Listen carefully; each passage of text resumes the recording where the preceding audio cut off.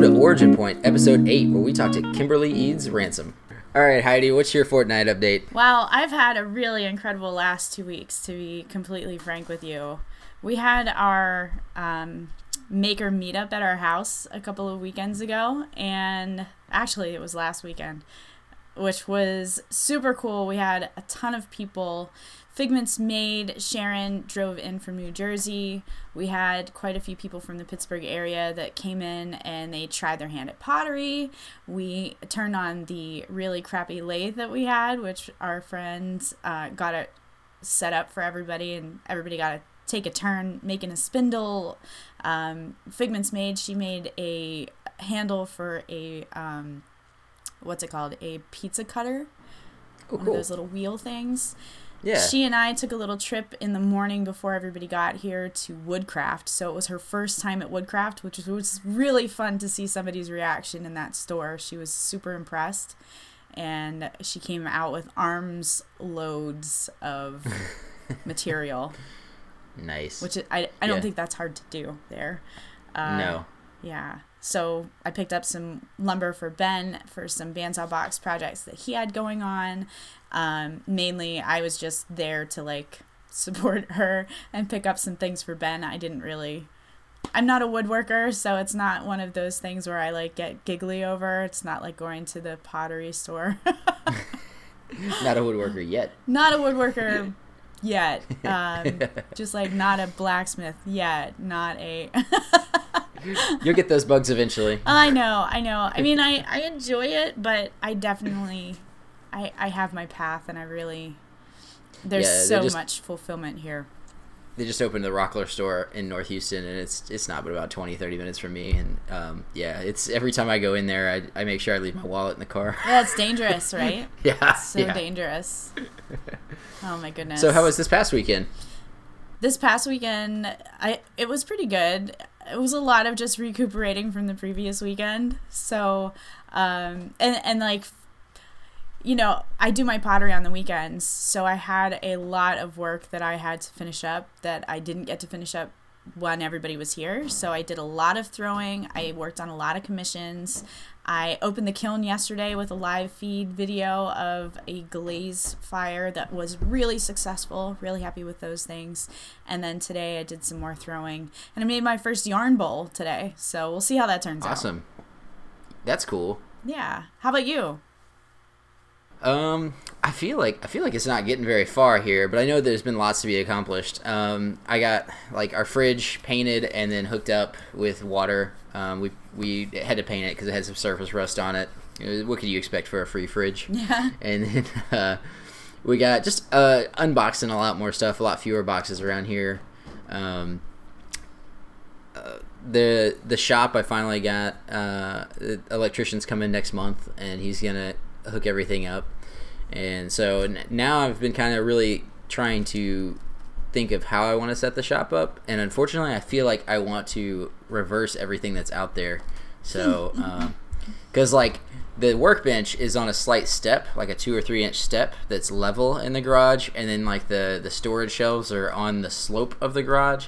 And I'm kind of I hate this step because I'm always hitting it, or it's just enough to stand on. And I'm man, I'm going to fall off this. Oh. So I kind of want to just rip that side out with a workbench and then just put shelving over there. And that way, at least you're just on the one level of the garage. There's no step. But mostly, other than that, just been trying to get stuff done, trying to find furniture for the different spots in the house. That's been the biggest thing. We're still keeping an eye out for some sort of shelving, and I think I might wind up making some shelving for the living room. There's just a couple of spots that are oddly sized, they're 40 inches and it's on either side of the fireplace. And so I think I might make some shelving for that. That way we can just have some open storage space for the kid toys and DVDs and stuff, because apparently we still live in the 2000s. And those DVDs have saved our lives. When the internet went out and we had no way to stream anything, DVDs were a lifesaver. We went to Walmart and we bought a ton of them. So I got one better for you. Not only do I've got 2 boxes of DVDs. So they've literally been in storage for the past few years because we've been moving around. And the the mother-in-law was asking me, she's like, do you guys have a VHS player? And I was like, oh, a VCR? I was like, I don't have one. And so like I looked it up on Amazon, and the cheapest one I could find was like $200 and something, like $280 something. What? And it's because they stopped making in VCRs. And I remember reading an article years ago, they stopped making VCRs, and you can still find VCR DVD combos, but they're pricey, they're not cheap. And it was a shock to me, and I was like, man, but you can still find them at thrift stores, so I'll have to pick one up, and I think that'll be a fun medium to introduce our kiddo to. That way he can like put in the gigantic tape. Because she actually has probably upwards of 500 to 600 VHS tapes still. So I don't have that many DVDs, but I was like, you know what, that would be awesome. He can just kind of rewatch what my wife watched growing up, especially if the internet's not working. Yeah, right. So little things like that, and but looking for some sort of China hutch as well. Actually, we saw something that was cool. I didn't know this. There's something called a French cabinet, and it's about shoulder height. It's like 5 foot high or so for me, and shoulder height. Yeah, it's the top of my head.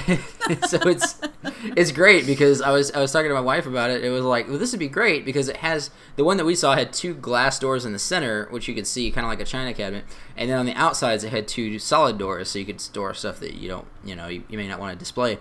But the top of it being 5 foot high or 4.5 foot high, something like that, I was like, you could decorate the top of this and not have to worry about toddler hands. So. Right. Yeah, so we might look into something like that. I might have to do a little more investigating. So, just trying to find the right pieces of furniture for the space and also with the kids. Have fun. Yeah. But, well, before we get into this next interview, I just wanted to let everybody know that if you wanted to catch the extended interview or more behind-the-scenes stuff, you can definitely go check our Patreon page out at patreon.com/originpoint. So who did we talk to today, Heidi? Today we talked to Kimberly Eads Ransom, who is a gym owner, a gymnast, a Olympic powerlifter. Let's check it out.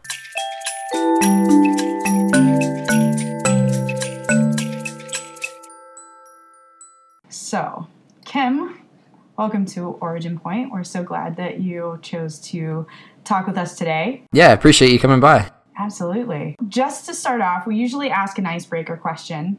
And that question is completely irrelevant to the entire conversation, but it helps the audience get to know the person behind the conversation a little bit in a different way. So the icebreaker question is, what do you drive? I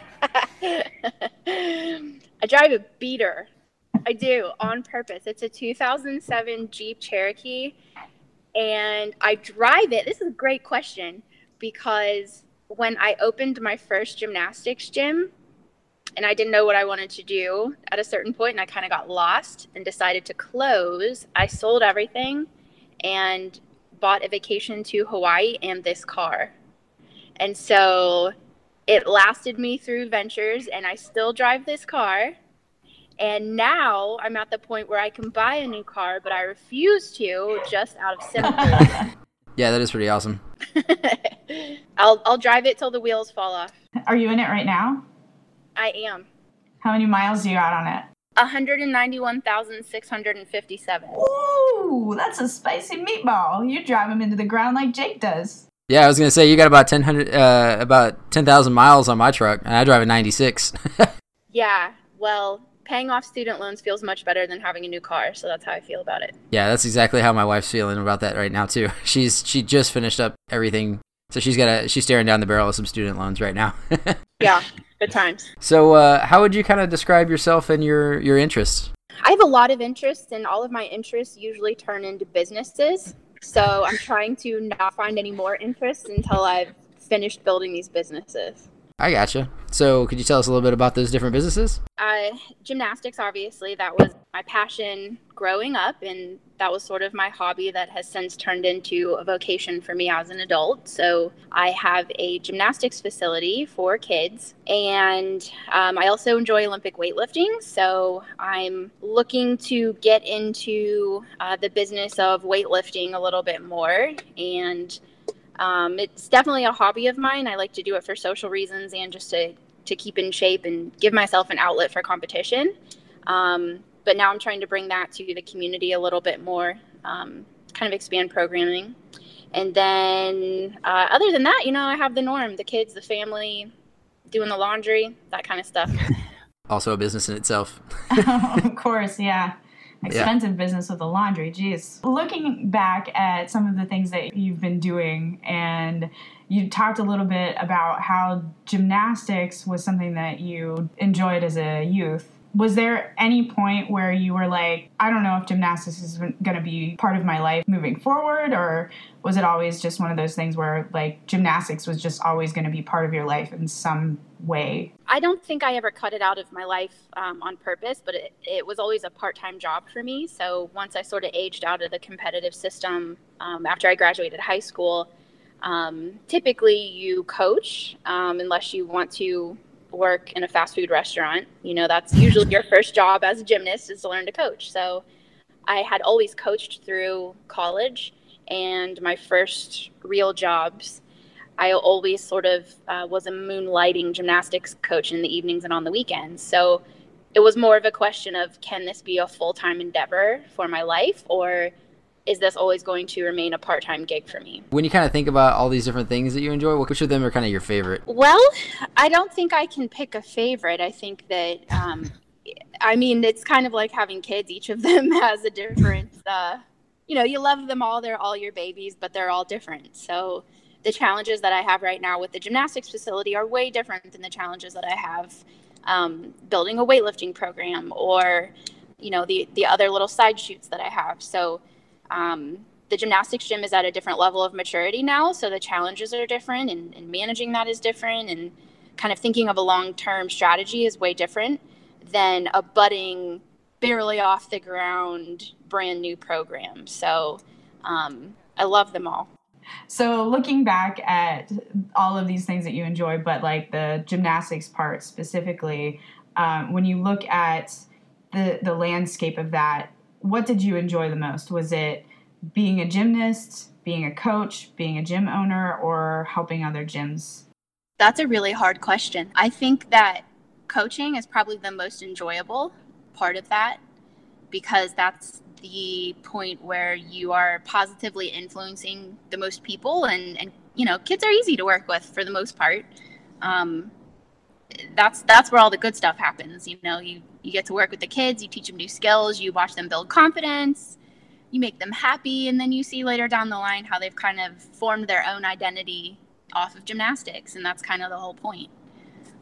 So I would say for sure coaching is still by far the most rewarding part of owning a gym. Do you ever wish that you were just a coach? No, I don't, because, when you're, I don't want to say just a coach, but when Sure. That's your responsibility, your reach doesn't go as far. Your fingers don't reach as far. And your influence is relegated to just at that point in that time and you only. But as a gym owner, I'm able to train other people to kind of do the same thing. And so my reach goes a little bit further, and we can influence more kids that way. And that's really why I opened a gym, because anytime you open a business, there's a little bit of ego involved. You think you can do it better than the next person, or you see an opportunity or a window for yourself to develop something great. And, I've just felt like I had an opportunity to teach other people my way and in my point of view. And so we reach a lot of kids in a really positive way in my neck of the woods that way. So I wouldn't take it back. Well, it seems like a lot of the work that you do is pretty interconnected. Is your community or the people that surround yourself with similar? I would say that I'm probably wrapped up in a few different communities. So I kind of operate in zones, I guess. I have a business community that really helps me to examine what I'm doing business-wise and keep me on track in that realm.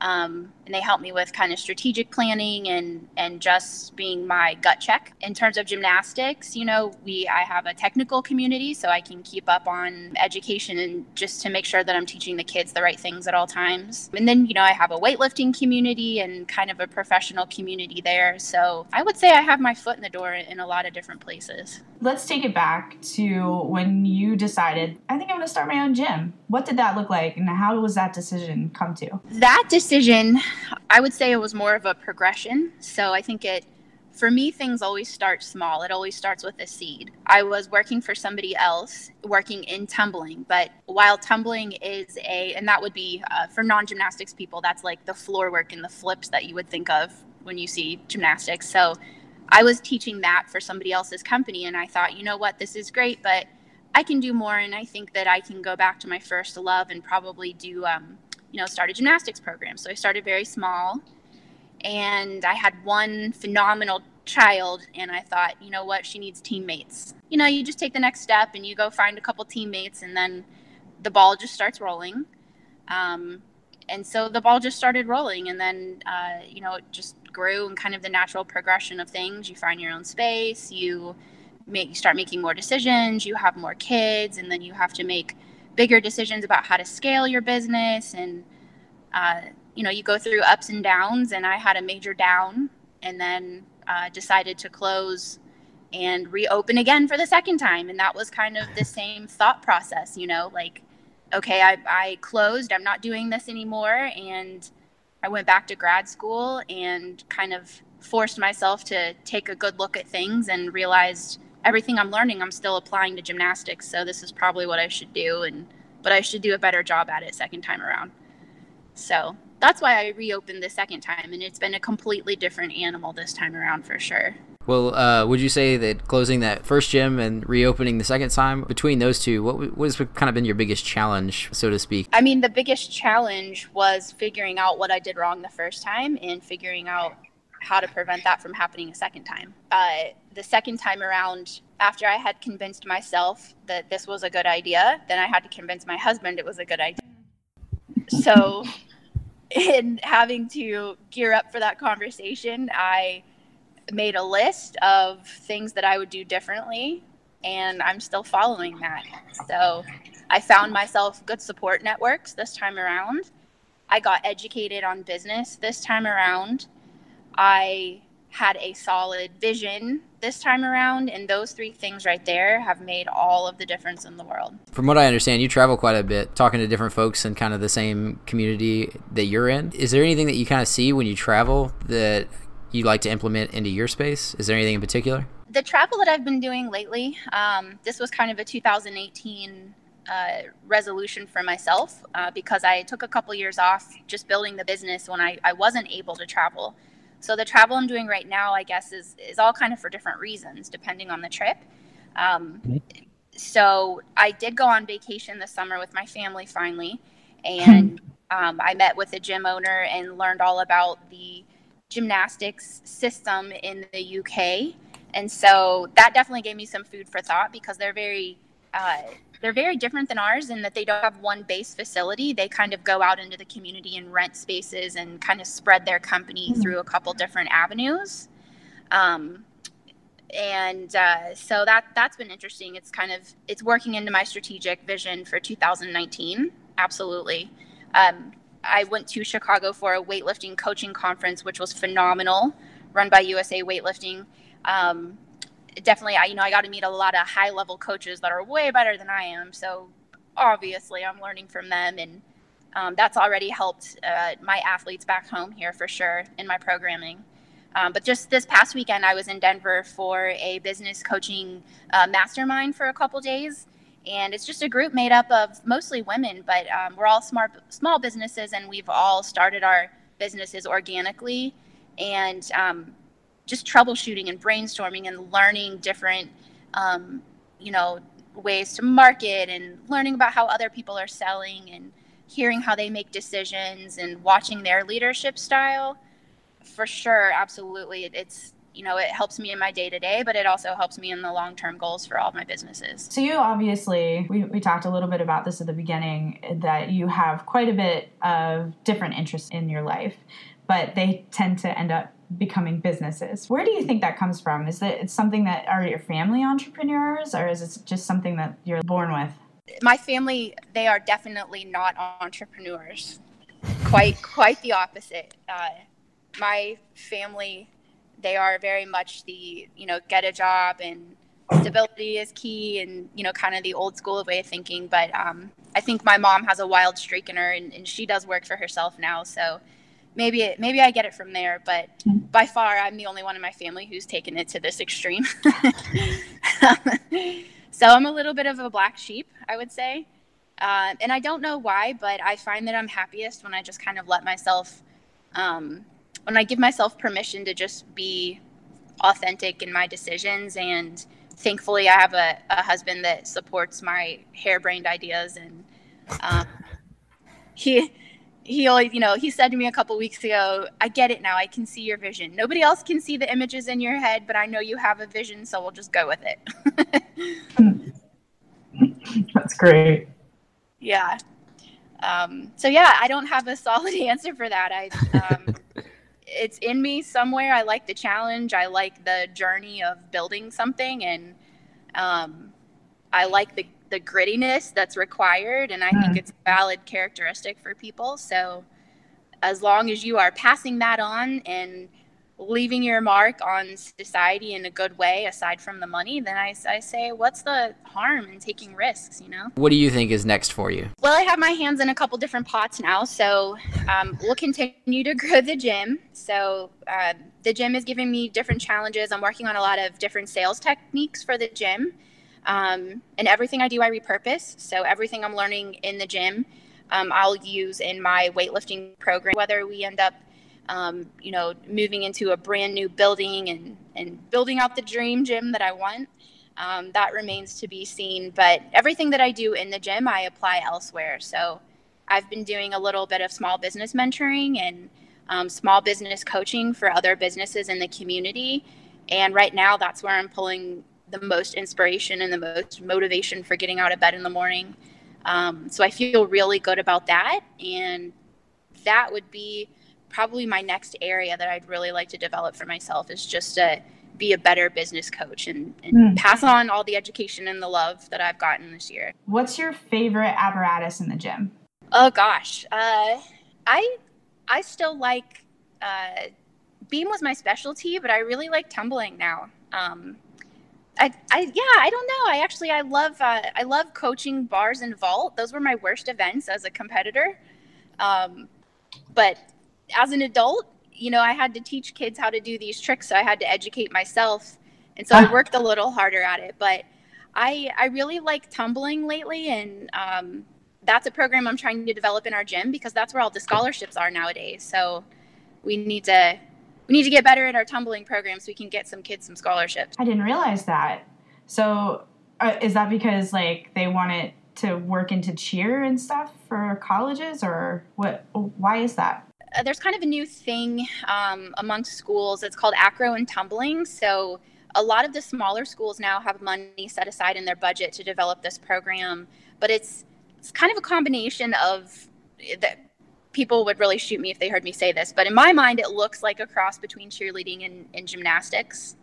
It's a lot of pyramids and the floor tumbling passes. So mainly, it's really just that. There are different heats that they go through, and they compete in different rounds, but it's just tumbling and pyramid work with each other. So now, in colleges, the Division I and all the NCAA gymnastics that you see on TV, those are for the elite kids and the Olympians and the level 10s, and the percentage of kids that make it to that level are like 0.000001. And those are really hard to get. So where I am, it's more realistic to think about getting scholarships for the acro and tumbling programs. Okay. The smaller schools, those are attainable, and that's what we can do for our kids. So that's where I want to focus going forward. Cool. So when you talk about tumbling, are you talking about the floor routines and stuff that we see in the Olympics with the music and stuff? Yeah. So in those routines, how they go from corner to corner and they just do a bunch of flips? Mm-hmm. Yeah, we would call that a tumbling pass. So there's an actual sport now that it's just all tumbling passes. Yeah. Oh, wow. And, artistic gymnastics, we call it, the beam, bars, vault, and floor. That has routines with music, but in acro and tumbling, there's no music. I saw you diversified your business a little bit because of the huge following for the American Ninja Warrior. Can you talk a little bit about that for kids that are interested in learning how to tumble, but bringing them in a different way?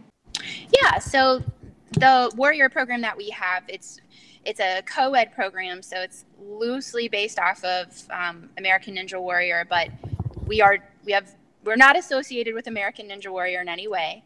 But there's a whole phenomenon that kind of came about in the past 10 years or so with curriculums based off of obstacles and stunts and, the salmon ladder and the pegboard and the warped wall and all of those really fun things. So lucky for us, we've been able to house a program that facilitates that. And so we get to bring in a lot more boys and a lot of boys and girls that aren't really interested in technical gymnastics, but they just kind of want to have fun and stay strong and maybe learn a couple tricks here and there. So we do have that program, and it does really well for us. We're getting ready to run a whole summer camp with it. That's so awesome. Jake, could you do American Ninja Warrior, you think? I could do like Couch Warrior. Maybe. That's a really good idea, actually. Couch to Warrior. Yeah. It'd be like, who can flip the channels the fastest? You got it. Right here. That'll be Heat 1, and then Heat 2 is let's get you off the couch. Yeah, pretty much. It'd be, okay, now Heat 2 is how fast can you get from the chair to the fridge? But see, the problem is I have a 2-year-old, and he's getting to the point now where it's like he can just bring me food from the fridge, and it's getting worse. So. Oh, no. Yeah. I always wondered why we all get so much bigger. Yeah. Because we get little slaves. That was one of the things Savannah and I have talked about. It's like, I totally understand the sympathy eating because we've noticed that we started going through about a box of Oreos a week. And I was like, well, after the second baby comes, we will both get a little more strict with at least going out and like biking has always been my thing. So I think that we'll probably get a couple of bikes and one of those cool little trailers. So I think one of my questions for you would be, Kim, what's your favorite gymnastics thing to do? Like your favorite move or your favorite obstacle or... So we have this really cool thing on bars. It's called the strap bar.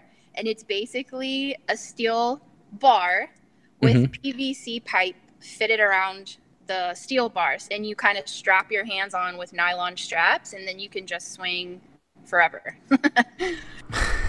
You can't fall off because you're strapped on, right? So as an adult, that's probably my favorite thing to do. Not that I do a lot of gymnastics anymore, but it's fun. What would be your favorite workout routine? Olympic weightlifting is the snatch and the clean and jerk. It's not so much lifting weights for aesthetics. When we work out, it's mainly, squatting and doing accessory exercises that are going to make you better at snatch and clean and jerk. I do a whole bunch of those. I have fun with it, and I vary up my workouts a lot, but it's all in effort that I'll be able to get on the platform and compete and not be the worst one in my weight and age class. So what is it that they're judging for at a competition like that? Well, it's one of those things that you don't get a form score, but if you lift in a shitty way, like you're not going to get the weight up over your head. So you should have good form, to be able to get that heavy weight up. But technically they total together the heaviest weight that you made from your snatch competition and the heaviest weight that you made from clean and jerk. And that's how you win or you don't. So are these competitions like the Arnold Classic that we see on like ESPN and stuff?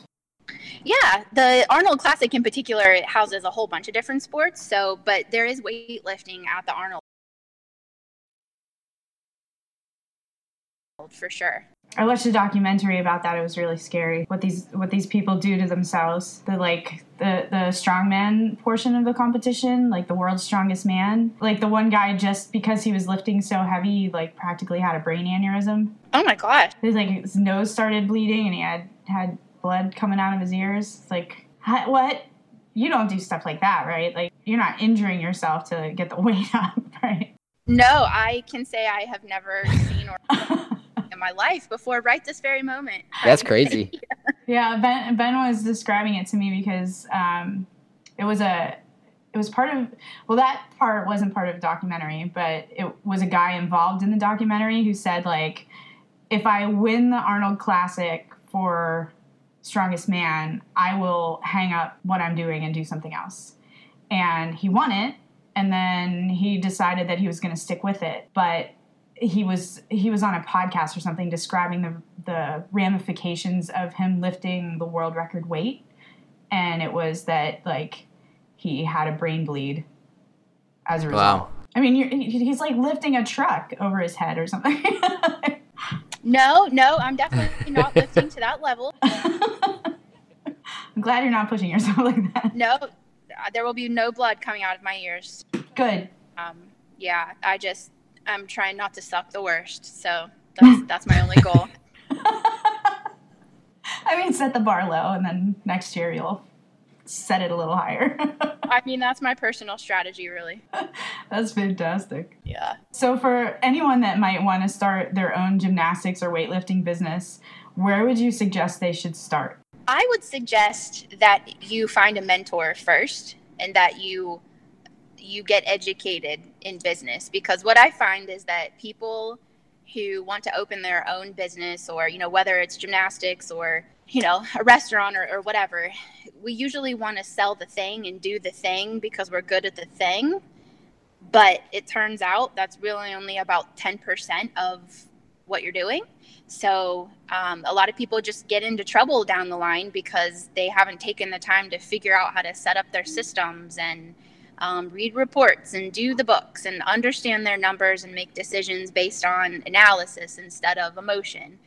So I would highly suggest that somebody reach out to someone that's already in a position of where they want to be, somebody that's already successful, so you can cut the time, make the hacks, and figure out how to, make all of those mistakes in the beginning. You can cut that out just by finding a mentor to begin with. It's always solid advice. Yeah. So yeah, it's pretty universal. It sounds like for any kind of, it's not necessarily just weightlifting or gymnastics. It's any kind of small business, really. Yeah, absolutely. And I guess there are a lot of resources out there, small business centers and such, but a lot of times, you just need some real life advice about your own industry. So I just think it's important to make friendships and collaborate with people from the beginning and not try and recreate the wheel. Yeah, because I feel like sometimes a lot of people that are interested in starting small businesses, I think sometimes their first thought is they don't want to talk to people because they don't want to, they feel like that person could be their direct competition, or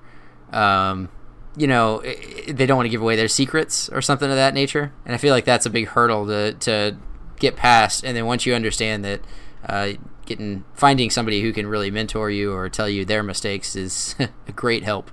Yeah, and I think that's such a mindset shift that people just don't know they have to get over, but it's so limiting, and it will crush you if you don't let go of that so soon.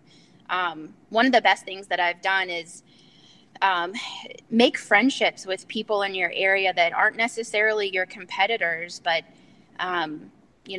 for example, she's a friend to me, but she technically is within driving distance, but she's another gym owner friend that I have that she's probably 20 miles away, but we collaborate all the time and we share programs, and she's fantastic enough that she trains my new staff when she trains her new staff in the summertime, which helps me out a ton.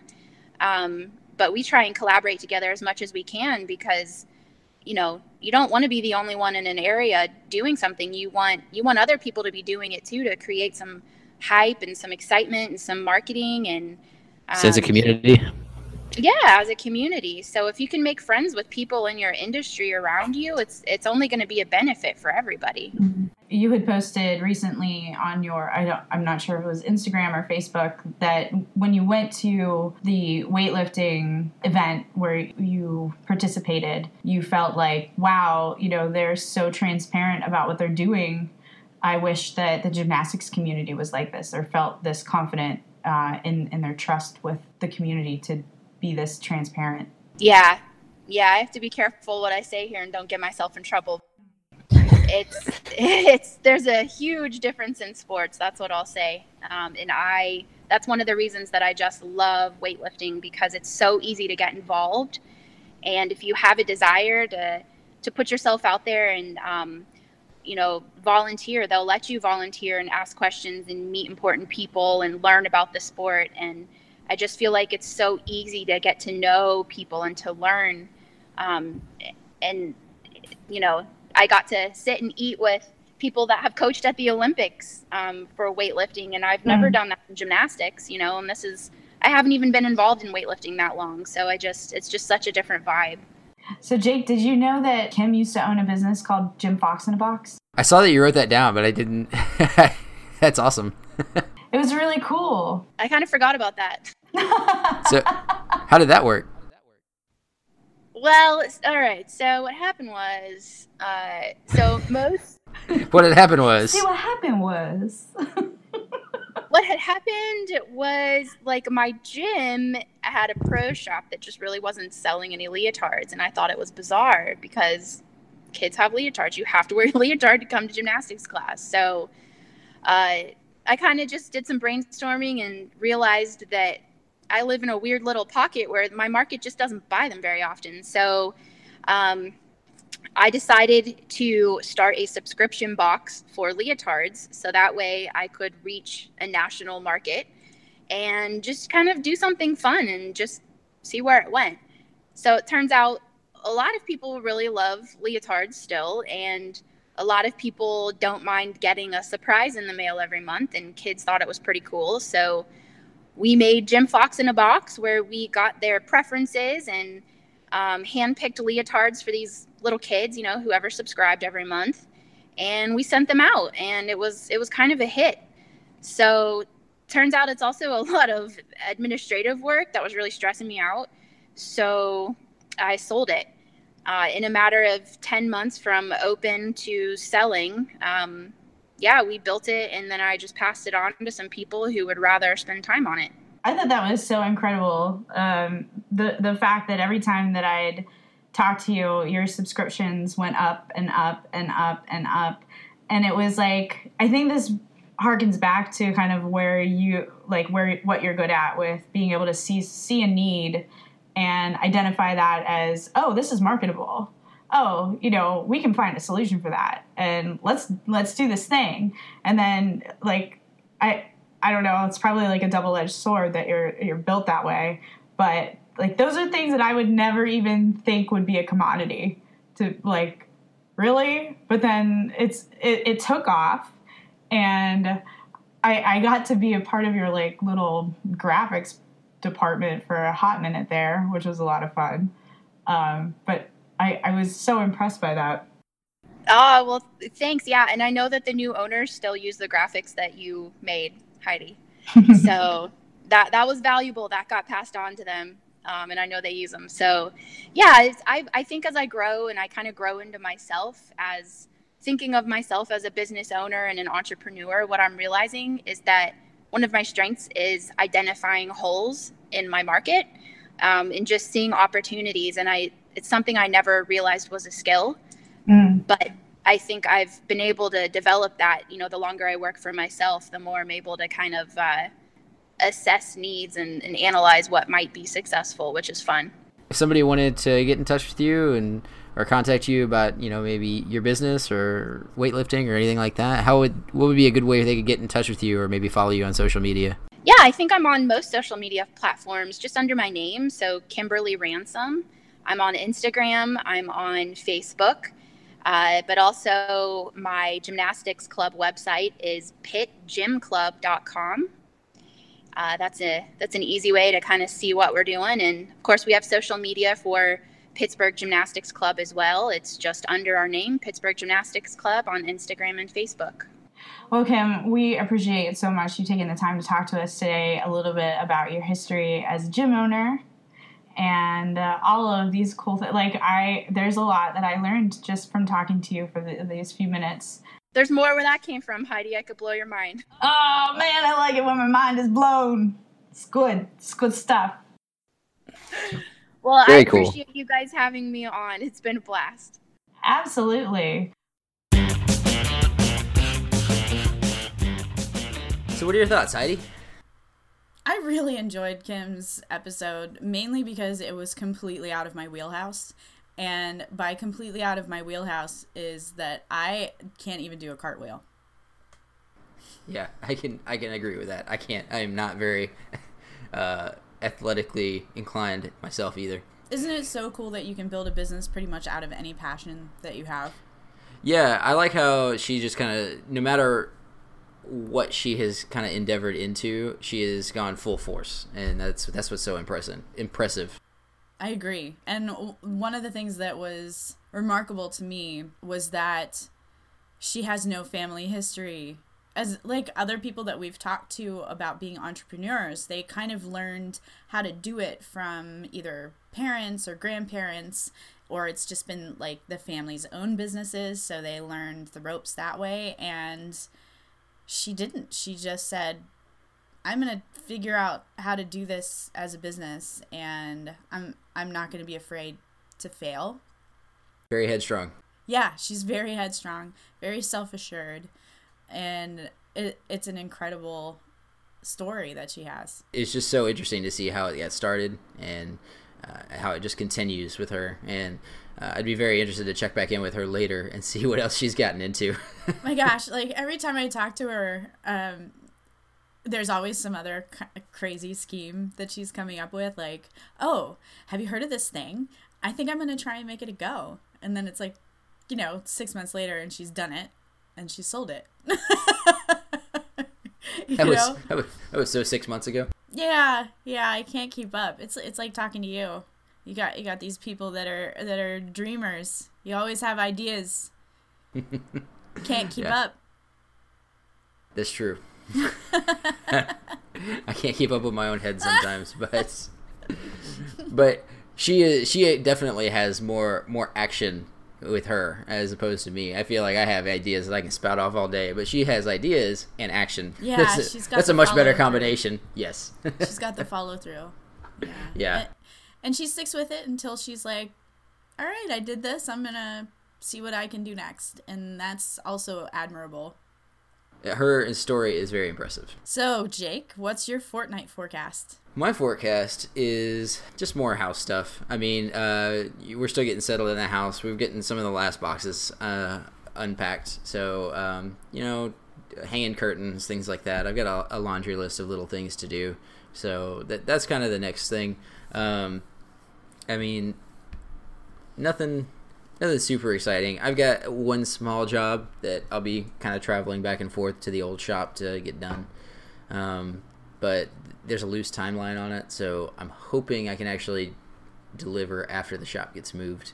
And it looks like I'm going to get electricity mid-November, so I'll be moving the shop over and probably have the week before and Thanksgiving week to kind of get things set up. So that's kind of where I'm at on that. I'm kind of getting a game plan together to try and make that move as smooth as possible, hopefully. So, and just get the honey-do list done. So, how about you, Heidi? What's your forecast? Well, I've got quite a few of commissions for Christmas for people. And with pottery, you have to kind of start early because there's always a chance that a piece might fail. So you have to have time to recover.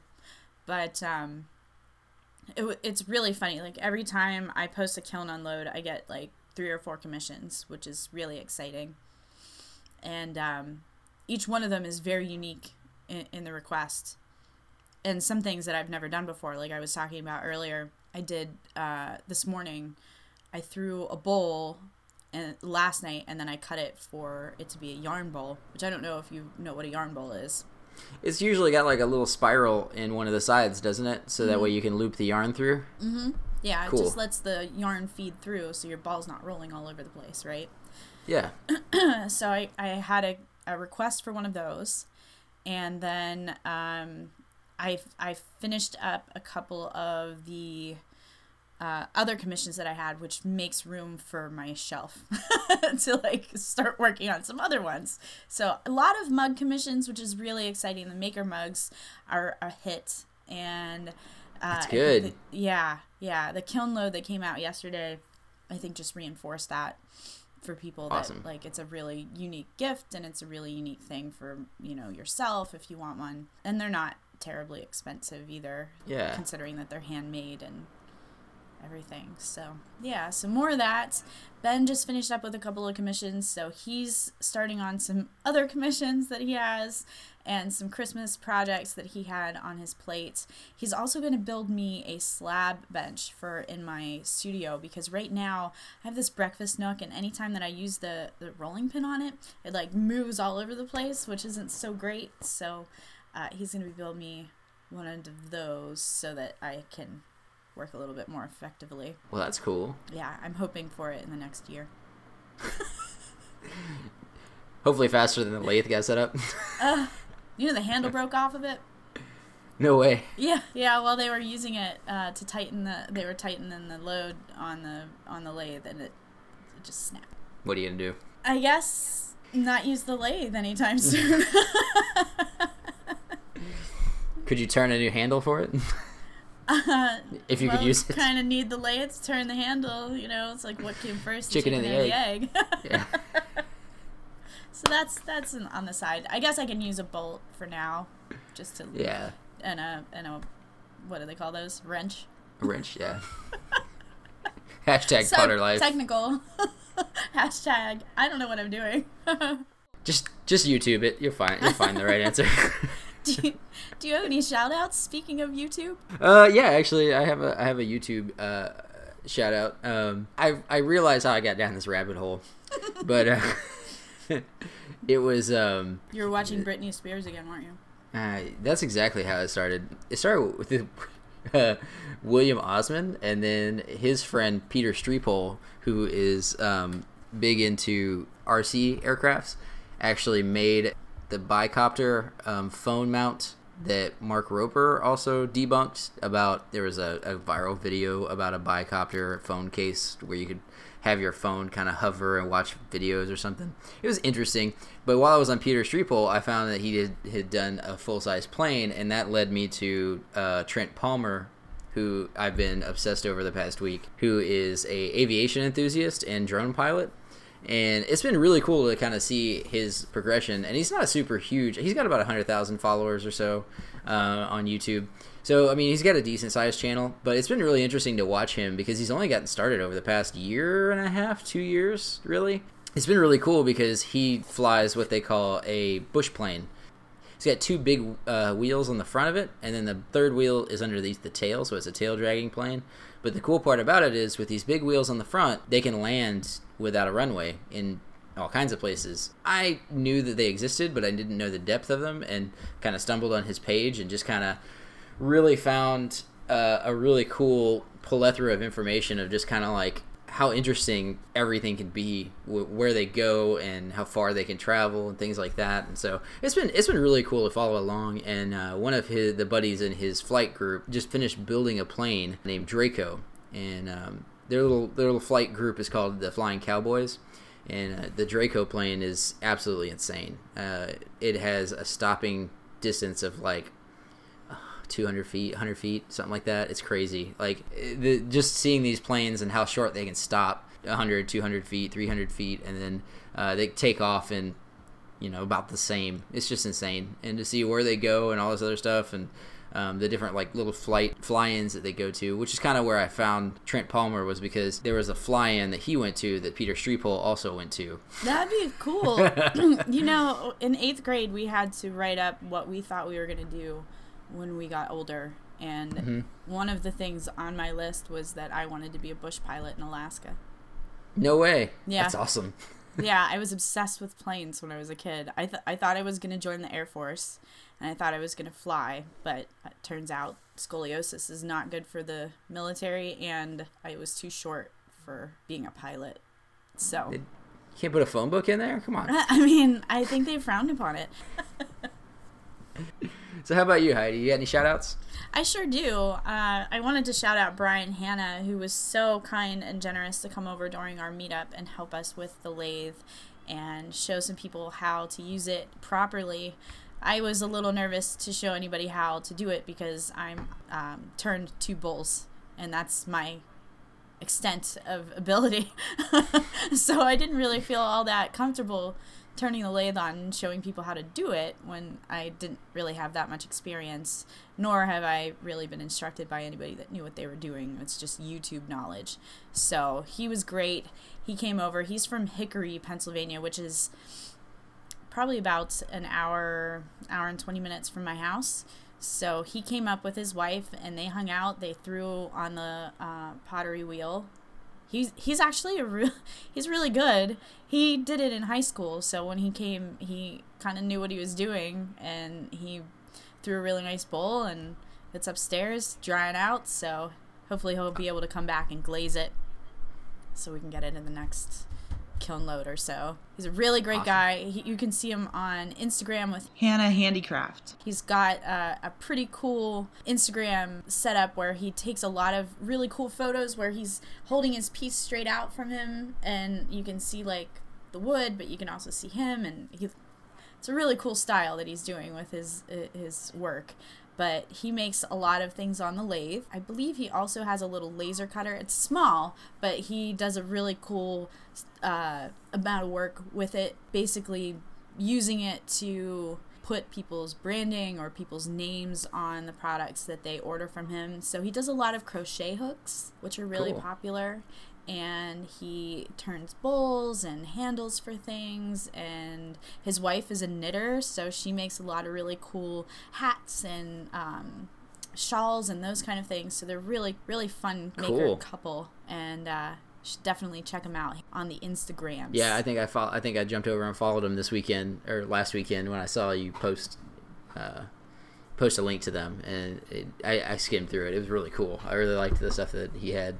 If our listeners wanted to hear more stuff and help support the show, where could they go? They could go to our Patreon page. Sweet, which is patreon.com/originpoint.